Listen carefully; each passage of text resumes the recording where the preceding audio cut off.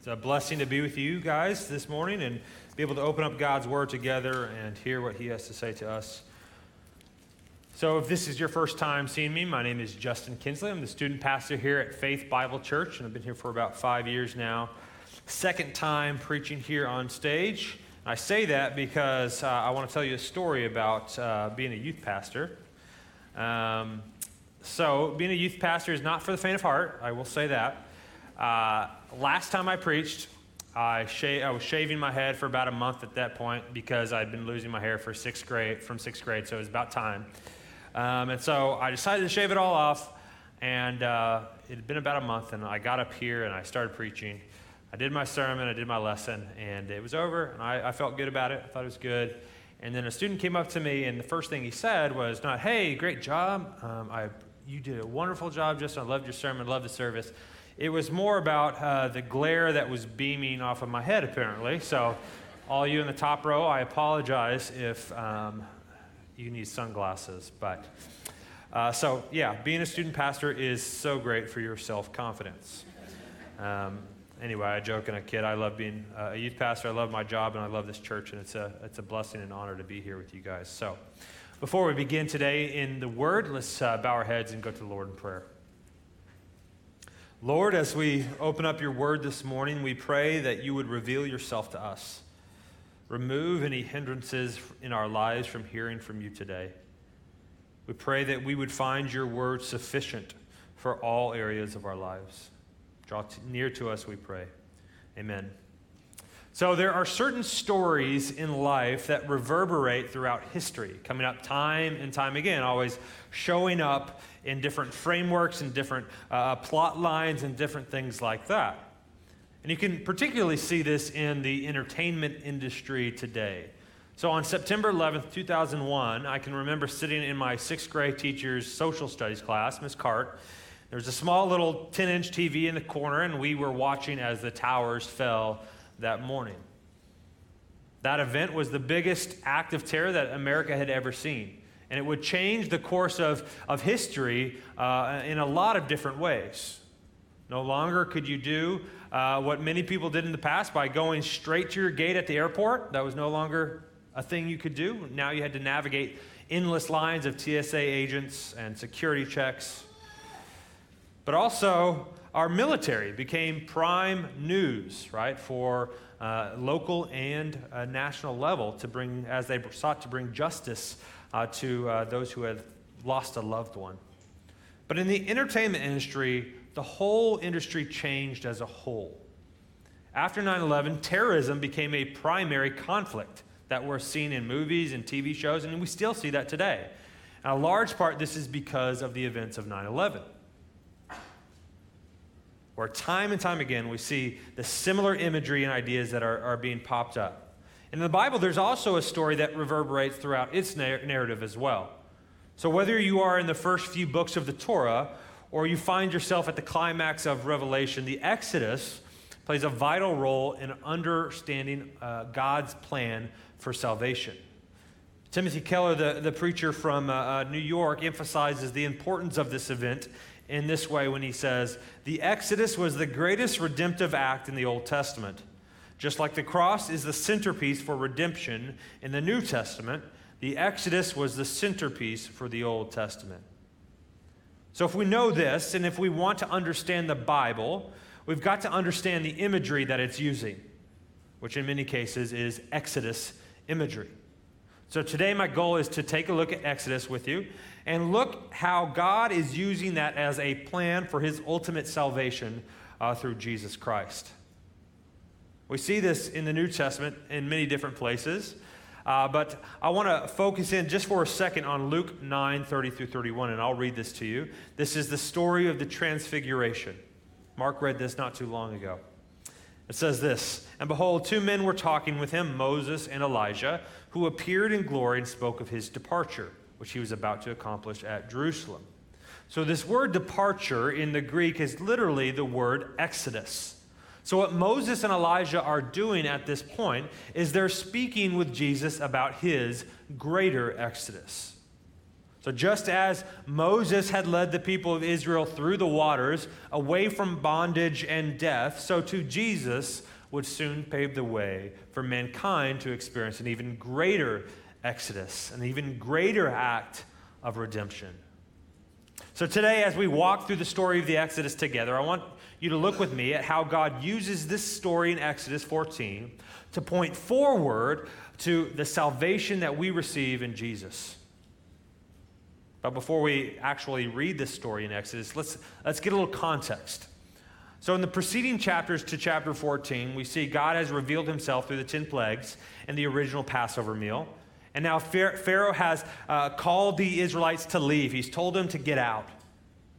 So for over 400 years, Israel had been held captive by this foreign and oppressive nation. Demoralized and humiliated, Israel had come to find a sense of normality in their sunken position as slaves in Egypt. But God, through his mighty acts mediated through his servant Moses, gave rise to the largest migration of slaves that Egypt or any nation would ever see. Rejoicing and praising God, the people of Israel packed up what they could in their households and set out for the promised land. The promised land that was promised to their forefather Abraham many years ago. So out of bondage and into freedom, Israel marched under the leading of God until they found themselves at the edge of the Red Sea. So after this happens, Exodus 14, 5-9 describes Pharaoh beginning to realize the greatest mistake that he made by releasing these slaves. You see, the Israelites were a driving force in the economy and the prosperity of Egypt. And without his slaves in this forced labor, Egypt would be left humbled and in great need. So we read in verse 5, Pharaoh says, "What is this that we have done, that we have let Israel go from serving us?" So Egypt then gathers up chariots and horsemen and military officers to go capture their slave labor. And it's at this point we're going to pick up in verse 10 of chapter 14 in Exodus. God's word says in verse 10, "When Pharaoh drew near, the people of Israel lifted up their eyes. Behold, the Egyptians were marching after them, and they feared greatly. And the people of Israel cried out to the Lord. They said to Moses, 'Is it because there are no graves in Egypt that you have taken us away to die in the wilderness? What have you done in bringing us out of Egypt? Is not this what we said to you in Egypt? Leave us alone that we may serve the Egyptians. For it would have been better for us to serve the Egyptians than to die in the wilderness.' And Moses said to the people, 'Fear not, stand firm, and see the salvation of the Lord, which he will work for you today. For the Egyptians whom you see today, you shall never see again. The Lord will fight for you, and you have only to be silent.' The Lord said to Moses, 'Why do you cry to me? Tell the people of Israel to go forward. Lift up your staff, stretch out your hand over the sea, and divide it, that the people of Israel may go through the sea on dry ground. And I will harden the hearts of the Egyptians so that they shall go in after them, and I will get glory over Pharaoh and all of his host, his chariots, and his horsemen. And the Egyptians shall know that I am the Lord, when I have gotten glory over Pharaoh, his chariots, and his horsemen.' Then the angel of the Lord, who is going before the host of Israel, moved and went behind them. And the pillar of cloud moved from before them and stood behind them, coming between the host of Egypt and the host of Israel. And there was the cloud and the darkness, and it lit up the night, without one coming near all night. Then Moses stretched out his hand over the sea, and the Lord drove back the sea by a strong east wind all night and made the sea dry land, and the waters were divided. And the people of Israel went into the midst of the sea on dry ground, the waters being a wall to them on their right hand and on their left. The Egyptians pursued and went in it after them in the midst of the sea, all of Pharaoh's horses, his chariots, and his horsemen. And in the morning watched the Lord in the pillar of fire and the cloud, looked down on the Egyptian forces, and threw the Egyptian forces into a panic, clogging their chariot wheels so that they drove heavily. And the Egyptians said, 'Let us flee from before Israel, for the Lord fights for them against the Egyptians.' Then the Lord said to Moses, "Stretch out your hand over the sea, that the waters may come back upon the Egyptians, upon their chariots, and upon their horsemen." So Moses stretched out his hand over the sea, and the sea returned to its normal course when the morning appeared. And as the Egyptians fled into it, the Lord threw the Egyptians into the midst of the sea. The waters returned and covered the chariots and their horsemen, all of the host of Pharaoh that had followed them into the sea. Not one of them remained. But the people of Israel walked on dry ground through the sea, the waters being a wall on their right and on their left. Thus the Lord saved Israel that day from the hand of the Egyptians, and Israel saw the Egyptians dead on the seashore. Israel saw the great power that the Lord used against the Egyptians, so the people feared the Lord, and they believed in the Lord and his servant Moses. The news of the Egyptians' pursuit arrived to the Israelites as they cheerfully celebrated their newly granted freedom. But soon their glee would turn to gloom. To their east lied this geographical boundary of the Red Sea, blocking any further travel. And to their west rode a storm of Egyptians looking to retrieve what they had just lost. It's at this point that Israel's gaze falls from God and focuses on the danger that is ahead of them. It's at this point where their praises turn into complaints, and their hope for a future is seemingly forfeited for a life back in chains. And as the panicked Israelites struggle to know where to turn next, Moses recounts the people's complaints. "Is it because there are no graves in Egypt that you have taken us away to die in the wilderness? Is it not that we said that we would rather be in Egypt? Leave us alone that we may serve them?" You see, every Israelite in the Exodus event would have known nothing more for their entire life but slavery. From the moment of their birth until they were buried in death, slavery under the Egyptians would have been all that they would have known. So why in the world would these newly freed people, with a freedom that they had been looking for so long, be so willing to dismiss all of the great things that God had done for them to secure their freedom the moment things get difficult? Well, their bondage was comfortable. They knew nothing less than a life served under the heavy hand of a harsh master. It was safe and it was easy. So why walk into the promised land that was unknown to them when they could return to the security of the life as they knew it under bondage? So bondage is what they knew best. Bondage then became their safe escape from death. What's interesting about Israel's plight here is that often you and I can identify ourselves with the Israelites. Our bondage is comfortable. It's what we've known from the very beginning. There's not been a time where either you or I have not known what it's like to be enslaved to sin. Therefore, sin holds this almost irresistible power over us. It calls us back. It beckons us time and time again. No matter what we do to try to relieve this in ourselves, we always turn back. And we turn back to the chains that we often feel so comfortable in. Again, the Israelites at this time were legally free from their bondage. Pharaoh had told them to get out. You're no longer slaves. You're free. Get out of here. I don't want anything to do with you or your God any longer. But for some reason, when trouble came near, it was easier to go back to those chains, to trust, than to trust in the divine plan of God. Again, Timothy Keller says it best. He says, in this story, it was one thing to get the Israelites out of slavery. It's a whole other thing to get the slavery out of the Israelites. Isn't that true for us? Often when Christ, even though Christ has come to redeem us from our slavery to sin, we still feel this strong urge to sulk back into what we've always known. Yet just as the Israelites, our Passover lamb has come. Our Passover lamb has come to redeem us from our bondage. And to go back to what we knew in our slavery would be a blatant rejection of the sacrifice of God. We've been redeemed from the bondage of sin and been brought into new life. God has provided you and I with a way out.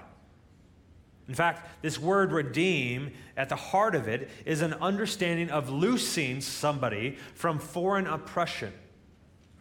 Therefore, to redeem someone is to break them free from their bondage so that they can walk as they were intended to walk. And the work of Christ is just that, redemption. Sin has so shackled you and I that often we cannot see just how bound to it we are. Yet even amidst this, God has come to break those chains and to set us free from the master which seeks to destroy our life. You see, what the Israelites failed to see at this point is that they were already free. They were already secured from their bondage. Their position as slaves under the heavy hand of Pharaoh had been lifted. Now they were free to run after God. All they need to do now is trust that the God who saved them once in Egypt will do it again. We too have been saved from our bondage. And no one so captivates this thought as the Apostle Paul says in Galatians 5:1. He says, "For freedom Christ has set us free. Stand firm, therefore, and do not submit again to a yoke of slavery." Do not run back to those old, comfortable chains to bondage. We have been set free from the power of sin. But it's important to note at this time that this freedom was not from our own doing, but was a work of grace by God. Which leads me to our second point. What we see is a second glimpse of the greater Exodus coming by God's gracious act on behalf of the people of Israel.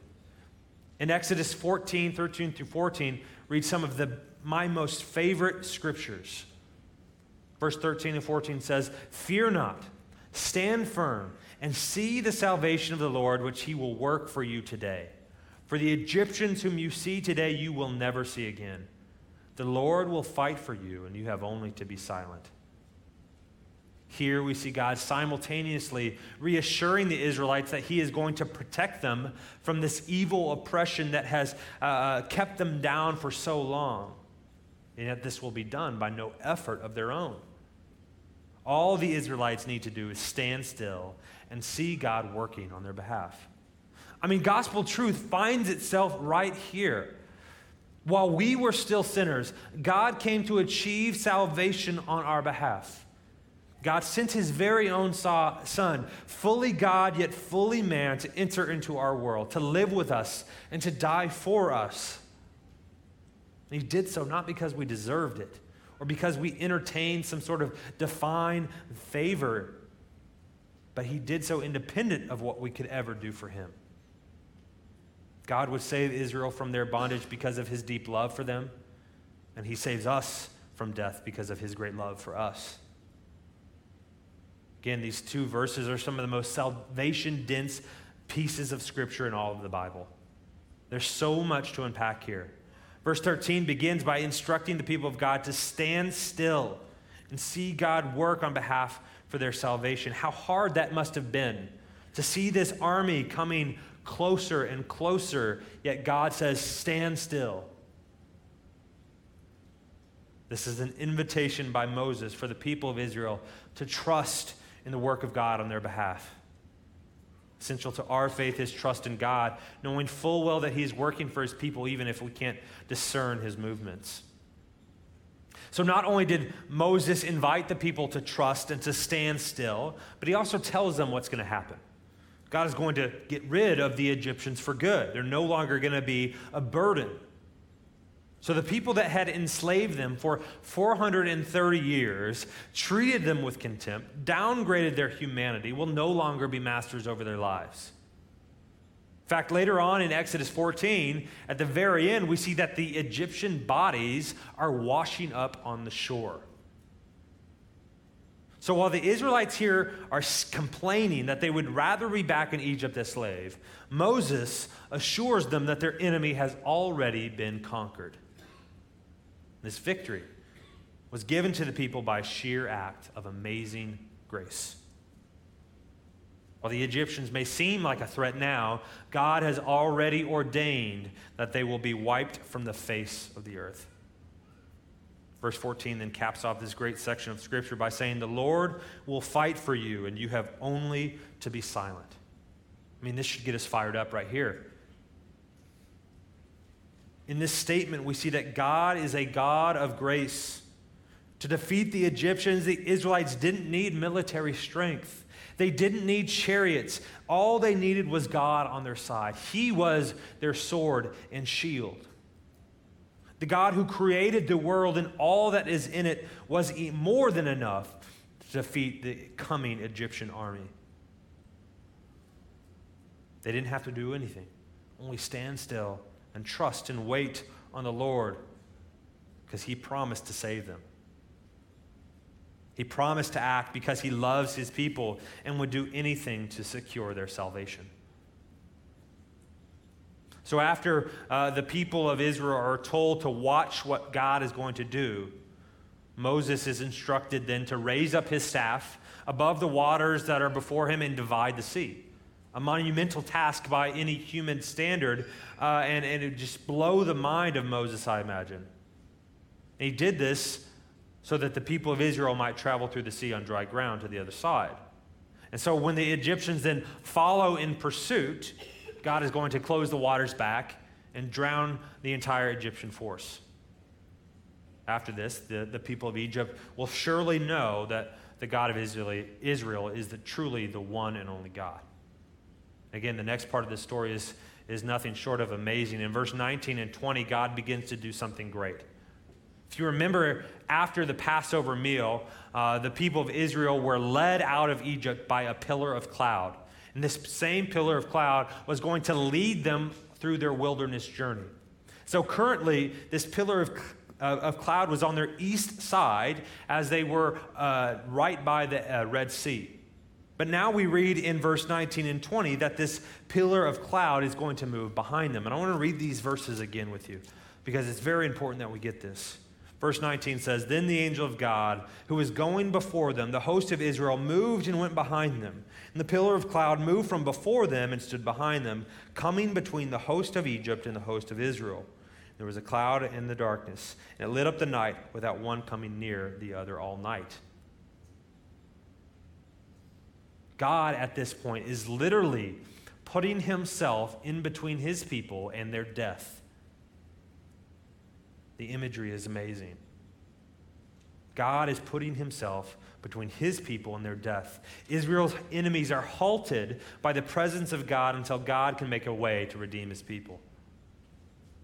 So with God actively preventing the Egyptians from reaching them, verse 21 begins to describe one of the greatest miracles of all time. It goes beyond comprehension. An entire body of water is separated into two, leaving nothing but dry ground for the Israelite people to walk on toward their freedom. And the Bible describes this scene as the waters being parted into two walls. This is crazy, right? Imagine yourself walking through a sea with water teeming with life on either side.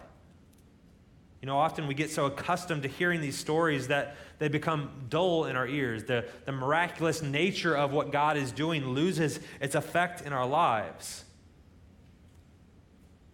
So think about it as somebody who is experiencing this for the first time. As Moses lifts his arm above the water with his staff, and the waters begin to tremble, and soon the sea is separated in two with a dry walkway in between. Imagine what they're thinking. How wonderful God must be. How powerful God must be. How loving God must be. How gracious God must be to literally reshape the world for their freedom. God is working for His people. God is taking Israel out of bondage and is bringing them to a land of freedom. He is providing them a way out. And just like Moses said in verse 13 and 14, God is working out the salvation of His people through His grace. The people haven't done anything to merit this divine favor, yet God is still working. They have not proved themselves to be particularly faithful, since just a second ago they were complaining that they would rather be back in Egypt as slaves. Yet God is still providing freedom to Israel. The greatest news of all is that God's salvation work is not just limited to the nation of Israel. He has made a way for all of us to receive salvation. It was his coming to be with mankind. It was his life that he lived for us. It was his death that he died for us. And it is his resurrection that he promises for us. Romans 8:30 says, "Those whom he predestined, he also called. Those whom he called, he also justified. Those whom he justified, he also glorified." And notice who Paul is saying is doing the work of salvation. It is God. It's only him, not us, not you, not me. Only God is working for our salvation. God has worked for us just like he's working for the people of Israel in Exodus. He's made a way out for them, and he's making a way out for us. You know, in the Old Testament, the seas and the oceans are often pictured and illustrated as this chaotic and violent force, this kind of unknown chaotic force. And many times the authors use water to envision death. So it's particularly interesting that in this passage, that God is parting the waters in two so that the people of Israel can literally go in between death to go to freedom and new life. God is figuratively parting death itself so that the people of God can find security and life in a new and better land. What a great picture of the gospel this is. Here we stand at the edge of death. Chaos and violence stir against us. Yet through the gracious work of God on our behalf, he has parted the waters of death so that we can walk into newness of life. It is by grace that we are saved. God has made a way through death and has given us a new life. What a great reminder for us as we celebrated as a nation our independence yesterday. While there are many freedoms that we enjoy here in this country, that ultimately God has made a way to provide for us an even greater freedom. A freedom from sin, and a freedom from death. A freedom that allows us to find true peace and joy in the presence of the Father. A freedom that was given to us through the mediating work of his Son, Jesus. This freedom isn't limited to your geographical boundaries or what nation you're a citizen of, but is given to all who call out to the Lord in faith, trusting in the sacrifice of his Son to atone for their sins. This leads me to my final point. In Exodus, we're not only getting a picture of our ultimate freedom from the bondage of sin through the gracious work of God, but we also see the means by which this work will be done for us, namely through an even greater mediator than Moses. We have been spoken for. So until the book of Exodus, the people of God, according to the Abrahamic covenant, were simply just a large family. But over 400 years passed since Joseph and his brothers came to Egypt. At their departure from Egypt, God's people were now rightly a nation. Their numbers had grown tremendously, and now there were many people who would be subsumed under this promise of God. So to lead this new nation in his will, God raised up Moses as a mediator for all of Israel. It was his job to meet with God. It was his job to hear his words and then to convey them to the people, and ultimately to guide them in the fulfillment of those words. So rightly spoken, Moses was God's vice agent on earth. He rightly mediated God's word to the people so that they could walk in those words. So as the mediator at the Red Sea, Moses plays a special role in Israel's exodus.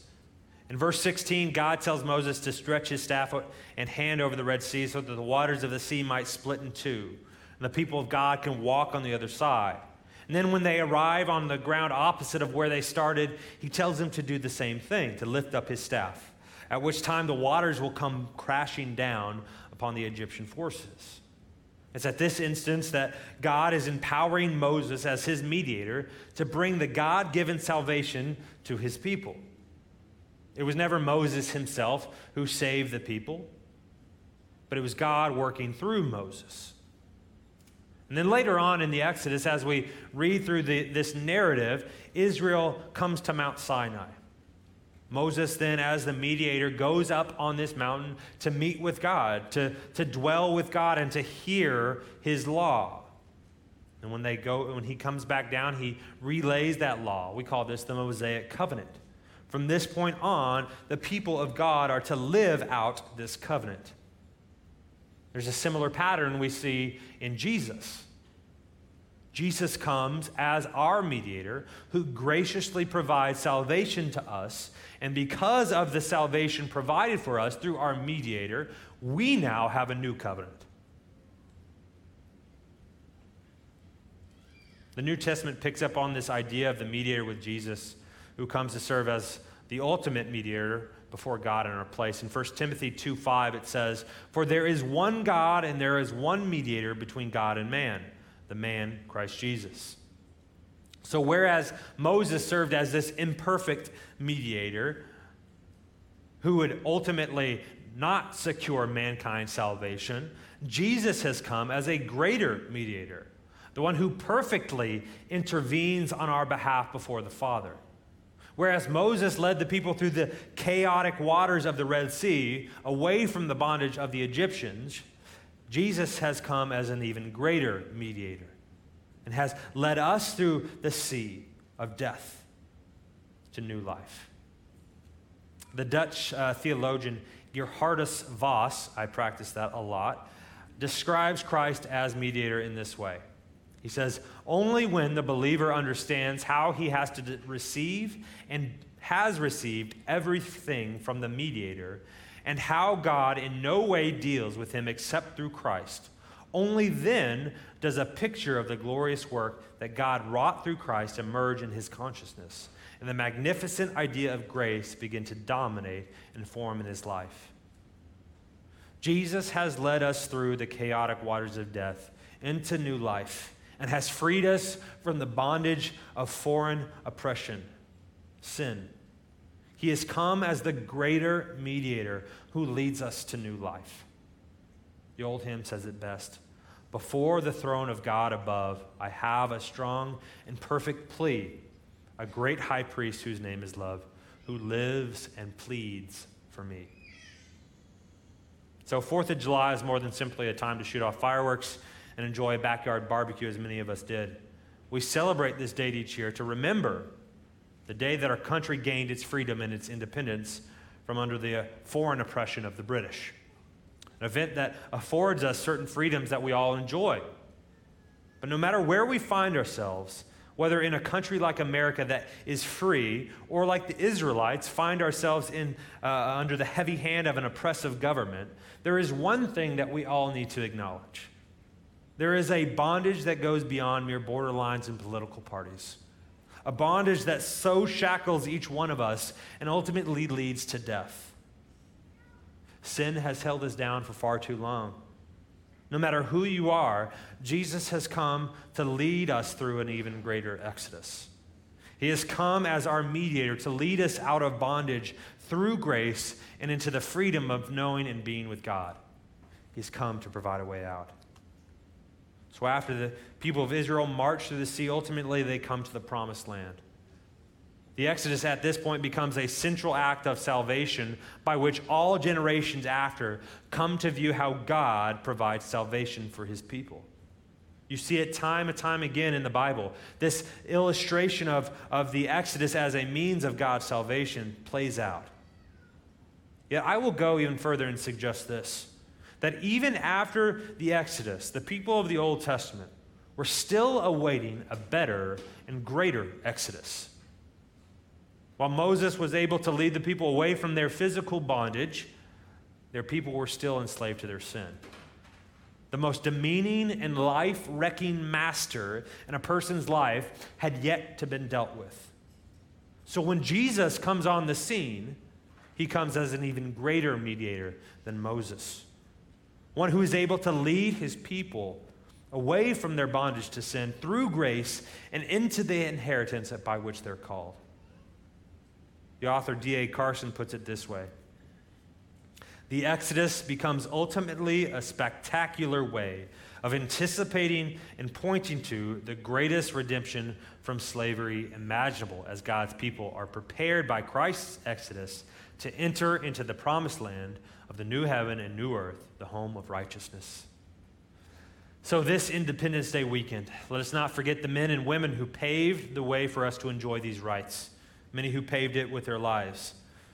But more than anything, let us take time to remember the even greater freedom that has been given to us through the greater Exodus. So for those of you who have yet to submit to Christ, this is what you need to do. Run to him, for he is waiting for you with his loving arms wide open. There is no sin too deep. There is no distance too far that God cannot forgive. He has provided you a way out through his son Jesus, and it's our turn to respond in faith. And for those of you who have already found this way out and this freedom afforded to us through Christ, your job now is then to show that way out to others. As we depart today, let us remember this. For it is Christ who has set us free. It is Christ who has saved us by his grace. And it is Christ who is speaking on our behalf. Let's pray. Dear Heavenly Father, again, we come to you this morning with grateful hearts for the freedoms that we enjoy as a country, and thankful hearts for the freedom that we enjoy as a people, your people. We thank you for your son, Jesus. We thank you for his mediating work on our behalf, the death that he died for us, raising from the dead so that we could be raised with you one day. And I pray that as we go from here, that we would be a people that shares your gospel message. I pray that we would not back down. We would not shy away from the greatest news that has ever been told. There has been a way out, and it is only through your son, Jesus. I pray that you would give us as a church opportunities to share this gospel message in our everyday lives, that we would be a people willing and able to see those opportunities and to approach them with your grace. Fill us with your presence, dear God. In your son's name we pray. Amen. Let's stand and sing together in closing.